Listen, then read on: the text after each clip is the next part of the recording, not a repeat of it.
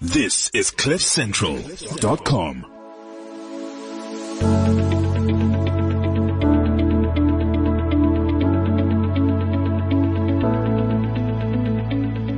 Welcome to the Understanding Cancer podcast, a series of key conversations that bring together all you need to know about cancer, empowering you with information and knowledge.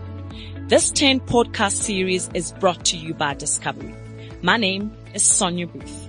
Each week, we chat to some of the country's foremost experts in the fields of health and wellness for cancer prevention, as well as in cancer treatment.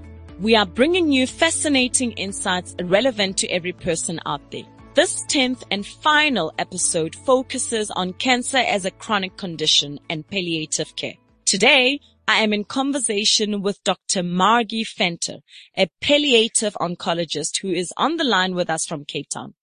In studio with me are Dr. Nosisa Matsiliza, who works in private practice in palliative medicine, and Dr. Sandile Mhlongo, a clinical specialist at Discovery Health. Welcome. Thank you. Thank you, Sonia. The first place to begin would be explaining to me what palliative care is. Dr. Matsiliza, will you take that first question for us? The World Health Organization has a definition that is used throughout the world. It's quite a complicated definition, but if for the purpose of our discussion today, we can try and simplify that. We will define it as an approach that improves the quality of life for the patient and their families. And how we do this, we manage the symptoms in patients with serious illness. So the key concept here is the improvement in the quality of life of the patient. So these symptoms can be physical symptoms, for example, pain. They can be psychosocial symptoms, and they can also be spiritual symptoms. So as you can see, we're focusing on improving quality of life of the patient and family. But our symptoms are quite comprehensive. It's not only just medical symptoms as we define pain, vomiting, etc., but encompass psychosocial and spiritual. That requires a team approach. The stage at which palliation then begins is going to differ according to the impact these symptoms have on the quality of life. And that will obviously also determine whether you are supported or taken care of at home or in a hospice. That will definitely impact on the place of care. So because we're saying quality of life and we're talking about symptoms, it doesn't matter at which stage the illness is, whether those symptoms require hospitalization, whether those symptoms require home care, whether those symptoms require other facilities that can support that kind of patient. I think, to Dr. Nosisa's point, it's quite essential to understand that the continuum of symptoms varies according to the clinical condition that the patient presents in. So the setting of care is absolutely determined by how the clinical manifestation in all of the strata that Dr. Nosisa described, be it psychosocial, be it biological, meaning physical, or be it, the spiritual. So to the extent possible, the setting of care does not determine if it is palliative care or not. It is determined by the needs of the individual patient. So, and what we ought to be cognizant of is then making an allowance for patient preferences, to be supported independently of the setting of care, be it in a facility, community-based, or at home. And I think what we've tried to capture and how we've tried to really work together is with the clinicians is to really understand those nuances and make sure that those services are appropriate for the requirements of the patients. Could I chip in there, please? I think an important comment to make is that palliative care can be offered alongside treatments that are still aimed at alternating the course of the disease. So you can have, and ideally probably should have, palliative care input along with your chemotherapy and radiotherapy to ensure that even during treatments your quality of life remains as optimal as possible.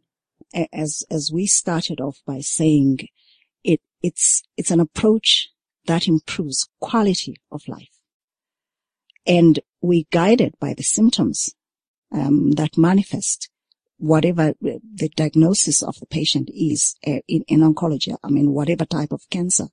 So we are guided by the symptoms, and these symptoms can manifest right at the beginning, at the time of diagnosis of the patient, where it is appropriate to give that patient chemotherapy, whether that modality is designed to cure, is aimed at curing, or whether it is aimed at alleviating the symptoms and reducing burden of disease.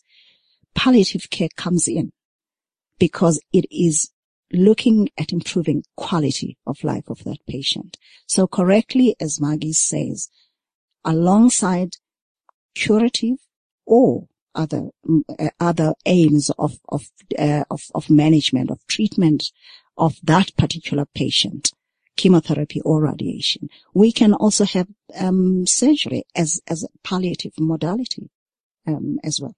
And when do you reach a point as specialists where you now have determined that there is no more or not much else that you can do for a patient? Is it when you've exhausted all treatment methods or medication methods? At what point do you decide palliation is the only option?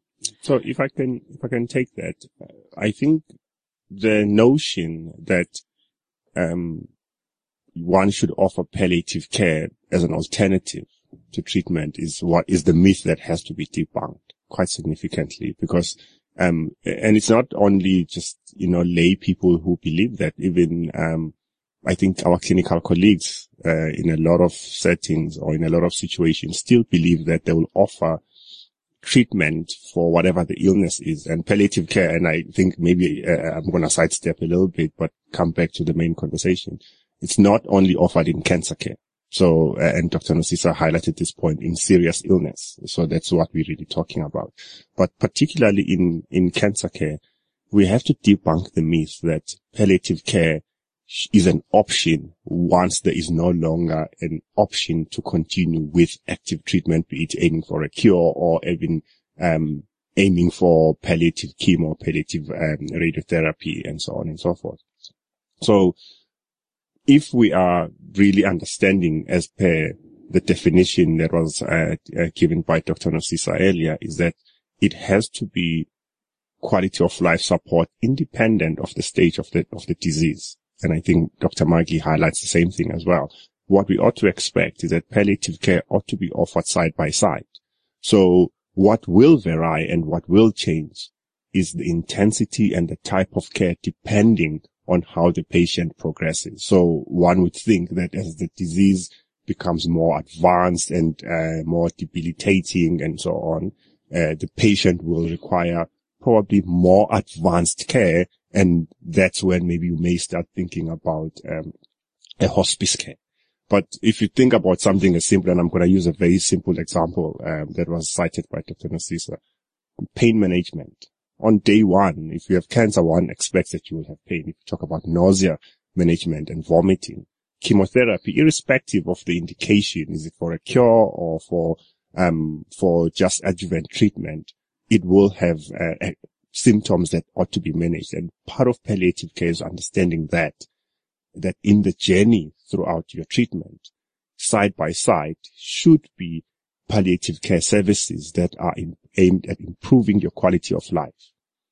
And so, as maybe to answer your question directly, Sonia, then perhaps maybe how I would frame it is that the intensity changes to a point where if the clinical team that either is providing the chemotherapy or radiotherapy, together with the rest of the care team, so in consultation with the palliative care specialists, that should be a team-based decision. The best care is offered where there are interdisciplinary processes and that are at play, where there's consultation between a number of clinical or treating physicians that consult on each other about the prognosis of the individual patient to make the best decision possible for the way forward. So it will change and evolve over time. In my view, there should be no time that a patient is told there's nothing more to do for you, because that on its own has negative connotations. As Sandile says, it's a change in intensity. So they're running concurrently, one right up at the top, maximally, for instance, chemotherapy, with palliative care being introduced minimally in the beginning, and then the intensity of the palliative care as the modalities of treatment, chemotherapy, radiotherapy, reduce in intensity. So there is never nothing to offer the patient. So the wording, how we deal with the reduction in the curative other approaches and the increase in palliative care, we need to look at that, the wording. And as colleagues, as the team, as Sandile is saying, as the team, we need to use the correct wording that supports the patient. I mean, I hear you, that you need to be sensitive, but at the same time, you need to be realistic about what is actually about to happen, or preparing in a way the patient of the journey ahead. I can imagine that conversation, to be easy. Where do you even start that conversation of palliation, with a patient? Sonia, could I reply to that one? Having treated some patients, many patients with chemotherapy, and just wanting to say that is in fact a very difficult conversation to have with people. I think what is important is that there is a journey, so that it's not a once-off discussion. One has to, and it's becoming more tricky now with new chemotherapy treatments that are really, for some patients, able to deliver really very, very good results. And so I think we all, doctors and patients, hope that you might be that one patient who does particularly well, and that possibility is there. But I think if we don't include the other more likely probability that the disease over time will progress despite our treatments, and that we need to kind of hope for the best but plan for the worst, then that conversation really can be devastating. But if you're able, and I think this is one of the big roles of palliative care, is to have ongoing conversations with patients about, and really including their voice in the decision making. And I think sometimes that's where, because of the way we've been trained, we go amiss. We say to patients, these are the options, these are the side effects, what do you want to do? As opposed to really also understanding from their perspective what their goals and values are, what trade-offs are they prepared to make. Not every patient does want to live longer. There might be other things that are more important to them. And if we don't understand those things about a patient, and that can be an ongoing and quite a lengthy conversation sometimes, you are unable to make proper recommendations that really fit with the patient's goals and values. And because, medicine has advanced so far that there's always another thing to offer directed at the cancer. But sometimes the more appropriate thing is really to do things that are directed at the patient and their symptoms and, the whole person. And that might not include chemotherapy. So I think the important thing is that one needs to always, in this journey with the patient, hold both possibilities. Things are going well now. I'm glad for that. And I hope it'll stay as long, like that as long as possible. But we must remember that, we need to also consider that at some point things will change. So I think, and I think this is where the team is important. and where it's sometimes difficult for one oncologist to have to manage all of that, becomes difficult. And then including other team members such as the palliative care clinician or a social worker in your team becomes very helpful in giving the best care to the patient, but also from a personal clinician's perspective to be able to do this work, which is quite tough sometimes. Disease is not static, so it's evolving over time. So it's not a once-off conversation. It's a conversation that ought to be had throughout from day one. The conversation about where are we between the doctor and the patient. In fact, the clinical team and the patient, the patient ought to know where the disease is in terms of its stage, in terms of the likely outcomes of what are the possible treatment options, what are the likely outcomes. And Mark is being very honest, and we ought to have more honest conversations about, yes, we know that this drug is very good. But what are the probabilities? What are the chances that for me as an individual, it will reach a likely outcome? So it can go either way. So we have to have those honest. We can't have the one conversation that says, if we give you drug A, as good as it may be, we will get the outcome that we hope for. Yes, we are hopeful for the best outcome, but at the same time, what are the other alternatives that could happen, even if with the best intentions and with the best treatments? So those conversations for me, I think, as the disease is dynamic, the conversations have to also be dynamic. So where are we as we're going through the treatment? After we've completed the treatment, did we reach our goals? So we have to be malleable with our patients, and also families have to expect that it should be part and parcel of their care, that we discuss this on an ongoing basis, because it's evolutionary. It's not static. It's not a once-off. There isn't a date where we say, okay, and I believe, and a lot of publications exist to confirm this, that the moment we have the conversation because we did not reach the outcome that we were hoping for, it is too late. The conversation should be had up front. We describe our goals of care. We agree on what would be an acceptable outcome, and taking patient preferences into account is very important. And it doesn't mean if a patient wanted chemotherapy in the last 3 months and we didn't get the best outcome, they will continue wanting more chemotherapy. That could, even if it's the same chemotherapy regimen, they can change that decision at any one time.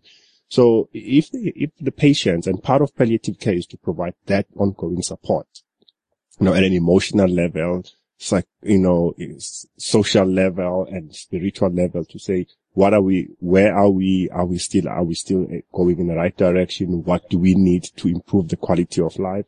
And I think for me, part of these conversations include the likes of making choices up front. I want to use the term loosely, advanced directives. What is their role in describing those goals of therapy for patients? I believe if this description of where we are and where we're going and what we aim for is very clear for the patients and their families, then the conversation about future might be easily managed if things don't turn out to be what we had hoped for. So we should have it on an ongoing basis, and then tailor the treatment depending on where the patient is, because as we said earlier, the intensity ought to change. So how do we increase the intensity depending on where we are? So if a patient, all they needed 6 months ago was just pain medication and some psychological support, that may be sufficient. But in 6 months' time, they may need that pain medication, maybe much more intensified pain medication, as well as, let's say, home care. So how do we factor that in? And if those choices and those discussions are not had up front, when the situation where the patient either loses consciousness happens and nobody has ever conversed about that's a possibility, it becomes actually, I think I would feel as a patient or as a family member very disempowered if I didn't know that it was a possibility, and how would we manage it, and what is the recommended intervention if that situation. I mean, you can't plan for every eventuality, but especially the common eventualities that clinicians know are likely to happen. Those have to be explicitly discussed and patients encouraged and counseled over these. And it's not a once-off conversation either. Even if, we have the conversation, it can't happen over one day. I think cancer is a devastating diagnosis. We can't expect that a single conversation caters for all what we expect. It has to be reinforced, and there has to be constant engagement. Are the patients still at goal, or are they still comfortable? Is their quality of life still as best as we can offer? Dr. Mhlongo, I'm glad that you mentioned support, because family is a very important support structure. How do you bring them in to be a part of that discussion or conversation, because you need to prepare them for the journey ahead? So I think maybe my colleagues who are right in the clinical space are even better placed to answer. But to my thoughts about it is that in the beginning, right at the beginning, the support structure, and Maggie spoke about social workers. Social workers are very important to understand. What is your social environment? What is your support structure? We have to bring your support structure in, because we know that even if you diagnose today and you look well, even if you are just getting adjuvant chemotherapy, in 6 weeks' time you may not look, not because of the cancer, but due to treatment. So what is your support structure that ensures that you are able to come back to treat, to get more infusional chemotherapy, if that's all you are getting? Because if we haven't established that as treating teams, how do you expect the person who, for instance, lives alone, lives 45 kilometers from the treatment center, when they are, as weak as anything, they have dizzy spells, to be able to drive themselves? So for me, what I would say is the support structure has to be established right up front. We know who is around you, what their role is, and they also need counseling themselves, because it's not easy to care for patients with such a devastating diagnosis. And we understand that actually even those people who are support structure themselves might need, a break from providing such intense support. So it is actually, a journey for everybody, the clinical team, the patient, the supporting team. I'm not talking about the clinical team now. I'm talking about the supporting team at home, your family, right up front, and we all walk through the journey. And I think for me, if we do that, then nobody gets surprised, and we are all in the same conversations, and we are transparent about our hopes, our wishes, our wants. I mean, not just from patient preference, but even from the clinical perspective. Everybody then, when things take whatever turn, be it a positive or a downward turn, everybody kind of has an understanding of what is happening, and, when do we need to go back to the doctor to ask for more? Were we expecting that the nausea would be quite severe, and what do we do if the nausea does come? When do we call for an ambulance, because the symptoms are much more than what, was described? So I would put it that way. Agreed. With the definition, right from there, we say palliative care improves quality of life of the patient and the family. So the family is an integral part of the management process right from the beginning. It is, it's a team approach. It's a key member. However many members of that family, they become a member of the team, with the patient becoming the first member of our team, including all the other professionals. I did want to add to what Sandile and Maggie responded to earlier regarding the serious conversations, the conversations about the serious illness. And one of the things that we have to deal with and we have to grapple with is the training or lack thereof in palliative care. So they've both alluded to the journey. It's a process. It's a journey. It's not a once-off conversation to take patients to a point where they now understand that there may no longer be chemotherapy available. That'll make a difference to their illness. It is a journey. So somebody needs to walk with the patient and the family. That person needs to have the requisite training, because that's not something that you can just do without having had the appropriate training to do that. And in palliative care, that is an integral part of the training, to be able to assist the patient and the family to define the goals of care, and to be able to revisit that process, because things change here. The condition changes, but so do the defined goals of care change in their heads. They may have wanted chemotherapy a month ago. They may have changed their mind in a month's time. So palliative care allows for that change. And we tend to, and I'm just making here a statement that I haven't scientifically proven, but we tend to expect people to have all the skills. So we may expect the oncologist to know how to navigate that route when they actually haven't been trained. This is where we need to work as a team so that the palliative care clinician can start these conversations, perhaps at the diagnosis or at an appropriate point in the progression of the disease, so that the distress that is associated with serious illness can be minimized. I think one of the most important components of supporting carers really is information. If you spend time with a family at home, for example, caring for a patient, not just about what's going on at the moment, but giving them a little bit of information around other things that might happen, is so empowering. I had someone this week say to me, and it was quite a difficult symptom to manage. And she said, but that's fine. As long as I know, then I know how, if I can know how to support my husband, then that's fine. So that information and spending time sharing that, is, I think, an important part of carer support. And being open as an oncologist or part of the medical team, right? Being open to the patient and the family. So yeah.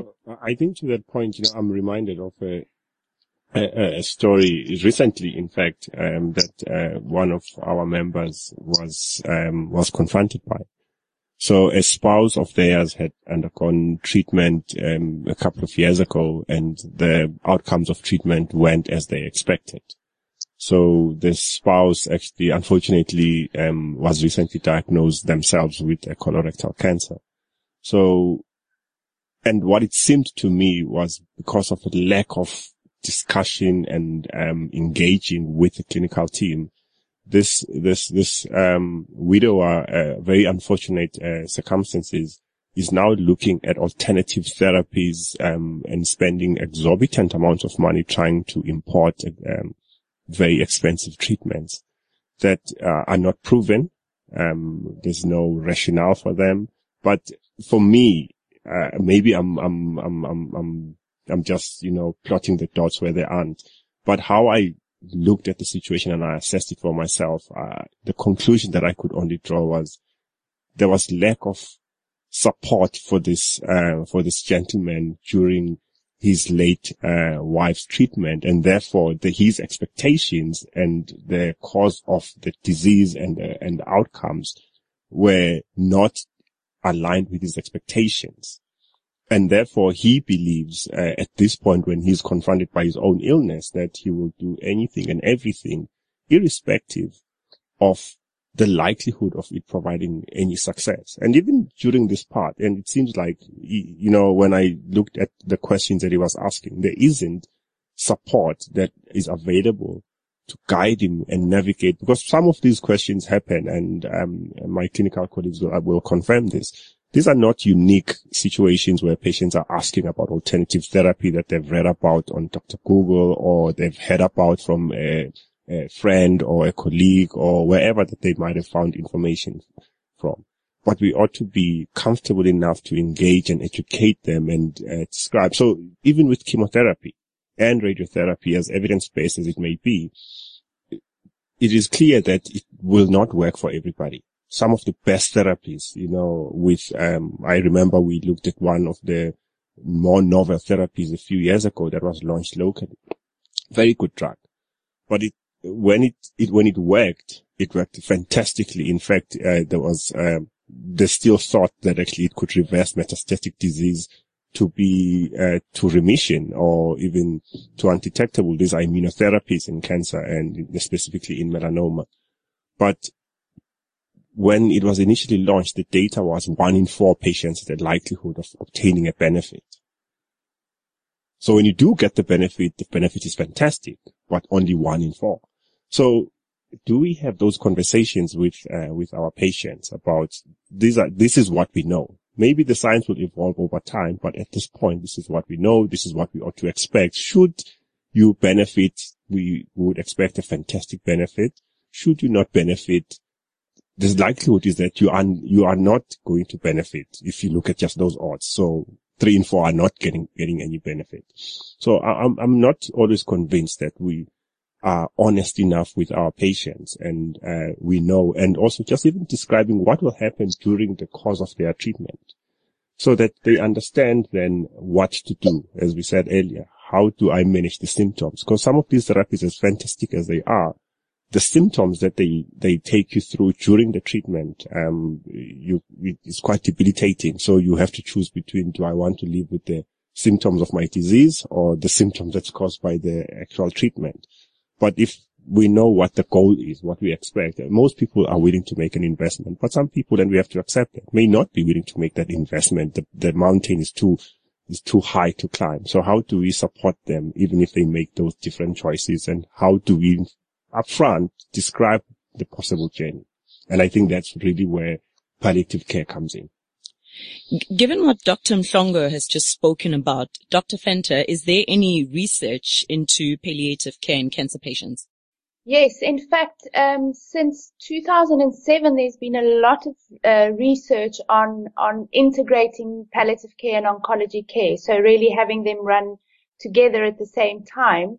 And for example, one of the landmark trials was published in 2010, where they looked at patients with advanced lung cancer, and they split them into 2 groups. One group received, the standard oncology care, and the other group received standard oncology care and palliative care, which really implied consultations with a palliative care expert in the time of receiving their treatment. And they found that patients definitely had a significantly improved quality of life and were less anxious and depressed, which I think is important, because I think often the reason why doctors don't have these conversations is because we're afraid of either taking away hope or of causing unnecessary anxiety and worry. If things do go well, then why have we caused all this anxiety? But in fact, quite the opposite is shown to be true.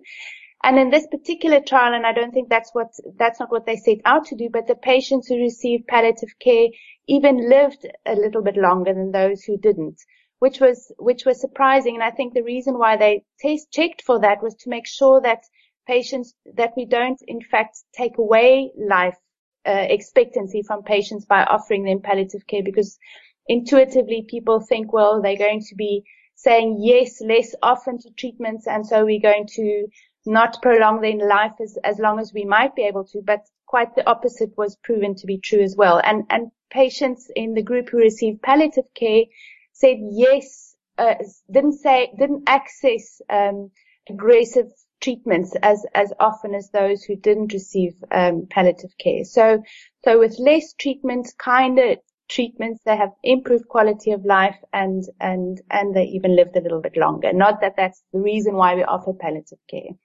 So there are lots of other trials who've shown similar results. So the big cancer organizations worldwide, in the US and in Europe, have all endorsed this as best practice in their guidelines to offer patients palliative care alongside the treatments that are given to the disease itself. Just to add to what Maggie said, it's important to note that these major studies have been done overseas, not in our country.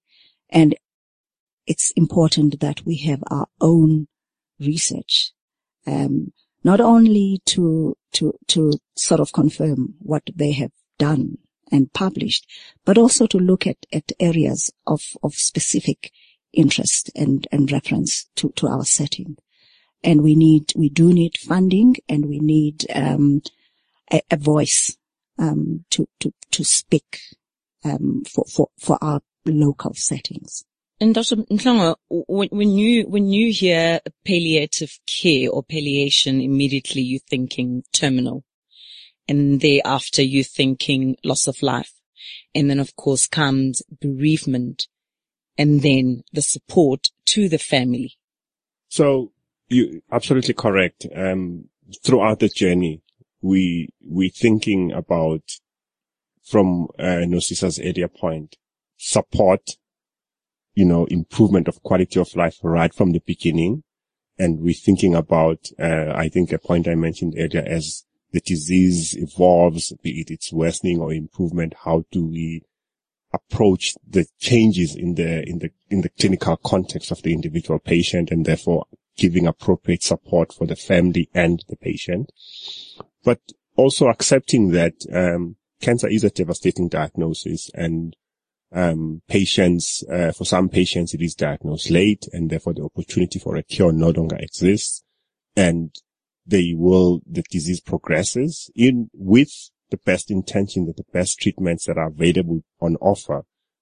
For some patients, that is their journey, and palliative care alongside treatment is part and parcel of that journey. But also accepting that when we get to that point where the prognosis is, or life expectation is much more reduced. So how do we, along that journey, then intensify the support, be it psychosocial, be it spiritual, or be it physical, in terms of biological treatments that ought to be offered.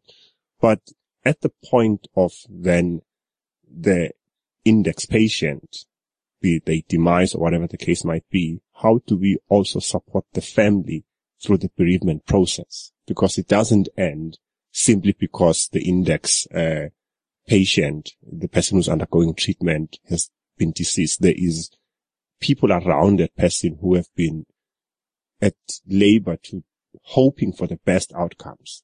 At, going through the journey, they may not have been in the journey, in other words, receiving the chemotherapy or the radiotherapy, but they themselves have been walking along that path with the patient.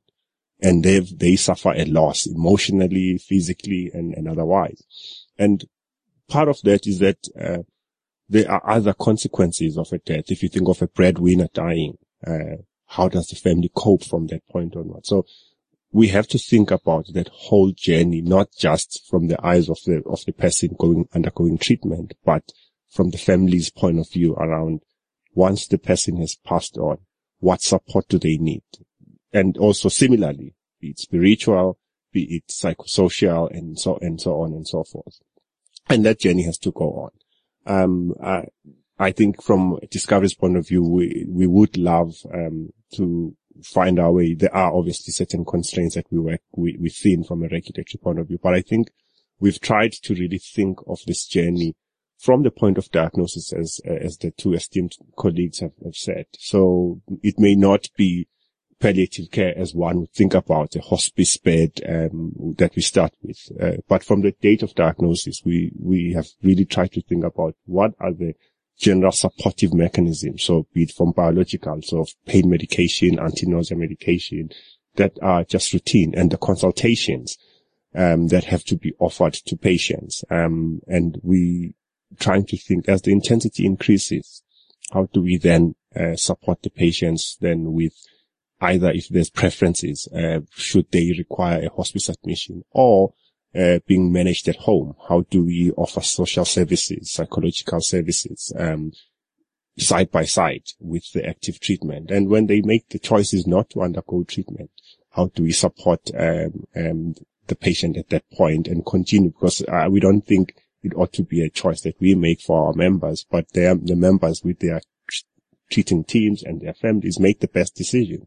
And our role is to simply support. And I think we have spoken a lot in other series about what other discovery services we think about that actually plug into the space to really support. But I think in consultation, and I think we've worked, that's my joy here, that working together with the clinicians, we've learned a lot, and we continue to learn, and I think to try and actually improve the patient's journey through survivorship and palliation and the family support through bereavement.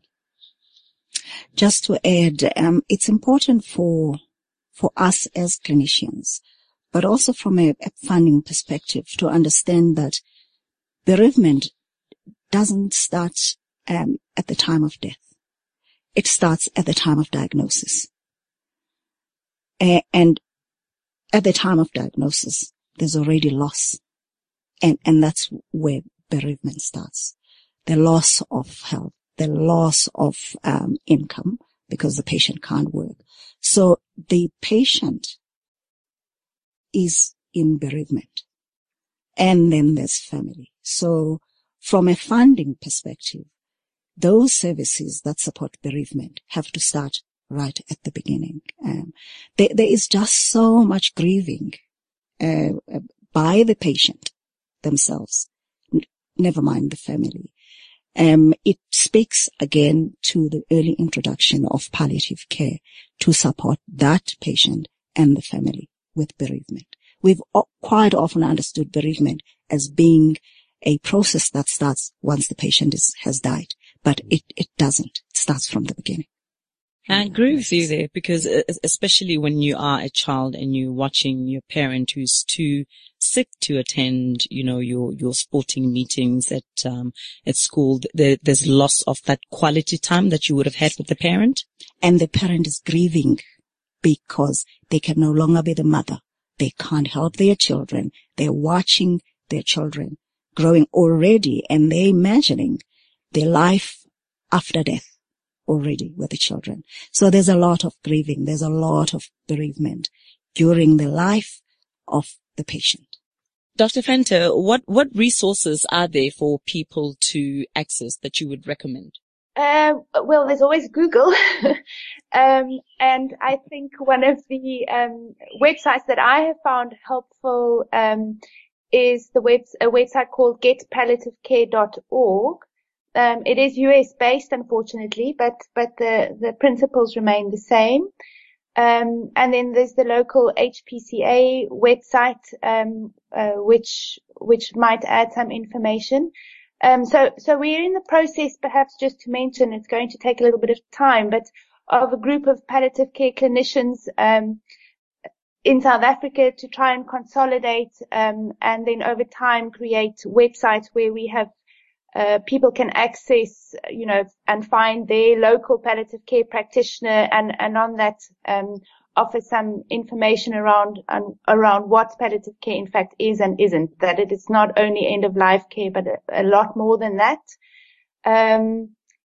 I don't know if you have any other suggestions, Nosisa. No, Maggie. I don't. And we're setting up, because we are a new entity, really. We're a new entrant into the medical field. So we're busy organizing ourselves to set up something where people can get easy access. In the meantime, you will just have to, it's a word of mouth, to contact individual practitioners, across the country. We are in desperate need of, training, more trained clinicians currently.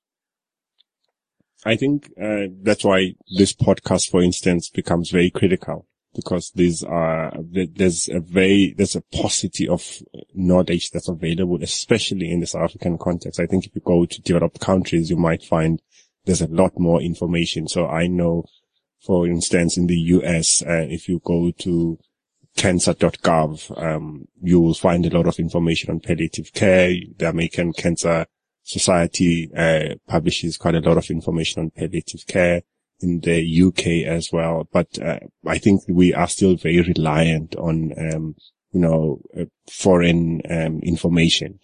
Maybe to Nosisa's point that we need to develop our own research. We need to publish our own research. And I think for me, maybe a point that I wanted to add to that question is around there are cultural differences.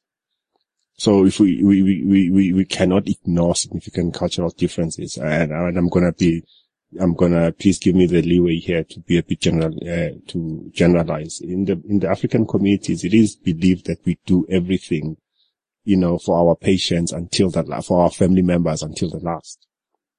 And palliative care not necessarily speaks against that, but also speaks about making the right choice for the patients that actually is likely to confer benefit. So in one of the other discussions we've had, it's about making, balancing benefits versus harms. So when we speak about, chemotherapy no longer providing a benefit, but providing harm. So if you think about our beliefs that actually, so long as there's chemotherapy that has not been tried in my dad or my mother, we ought to try that. And it may not be the best decision for that patient because it's no longer providing a benefit, but it's providing harm. And part of these conversations that ought to be had are around it. But we have no understanding because there's those cultural influences about treatment decisions for advanced illness in our context that are not known. So there is a need for local research, local guidelines, but it's a journey. And I think we are locally, we are at infancy, and I've enjoyed the collaboration with the clinicians who are working very hard to be at the coalface and to just find solutions for our members, our society, to improve and widen the scope of palliative care, and actually not call it or not see it as a by the way type of conversation, but a mainstream discipline that is part and parcel of every advanced illness that or serious illness that our members, patients, and families can be diagnosed with, and we should what standards of care can we expect? So I think to your point, we can. I would love to see this podcast on Discovery's website, and I think we've also published some information on the cancer journey, which on discovery.co.za, that is very informative. So I would encourage our members and the broader community to go to Discovery to find more information, and we'll probably be working with our team, our marketing team, to really improve the knowledge base around this. And we think of it as a social responsibility. I just want to say, if people are interested in fact, completing an advance directive, on the HPCA website, there's a very nice document. That's not your standard advance directive. It does guide you to complete and maybe have a discussion in your family around what your wishes are for your healthcare and who you would appoint as your healthcare proxy if you weren't able to make these decisions for yourself. And so you can download that from the Hospice Palliative Care Association of South Africa's website and maybe use that as a starting point also to start having this conversation with your doctor. If they're not the ones bringing it up, then perhaps patients can be the first mover in this space. I wanted to add that we welcome, as palliative care practitioners, we welcome Discovery's involvement and their initiatives, and we are hoping that the conversations we are having are not going to be start and stop conversations, but are going to be ongoing conversations that attempt to reach the larger majority of the population of our country. And key to this is going to be their involvement in the efforts to train more and more people in palliative care. And that involves funding of such training, as well as the research component of the development of palliative care in the country. You mentioned funding, Dr. Matseliza. If I may ask, Dr. Mhlongo, what sort of resources are needed?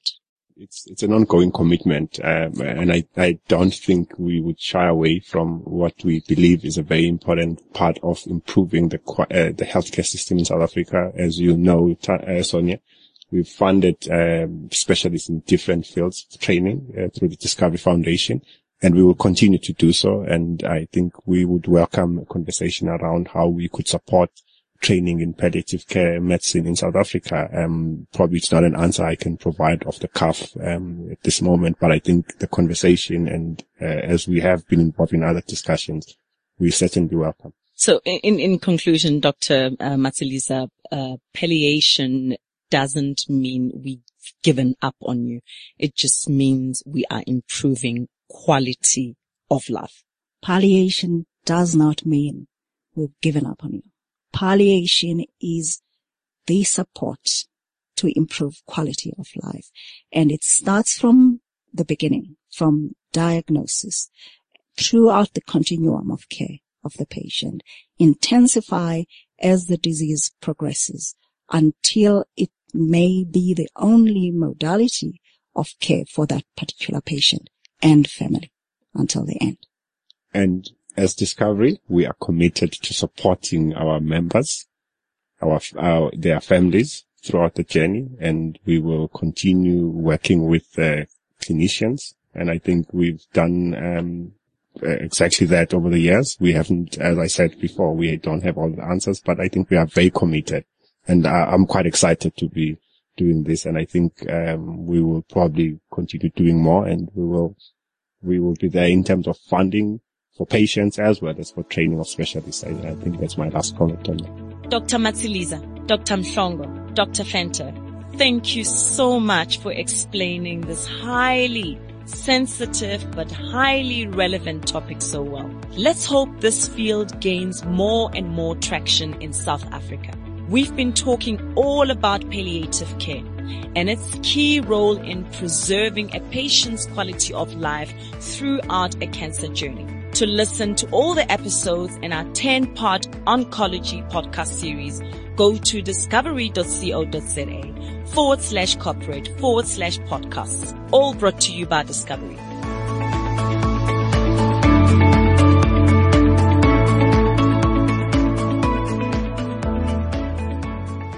This is CliffCentral.com.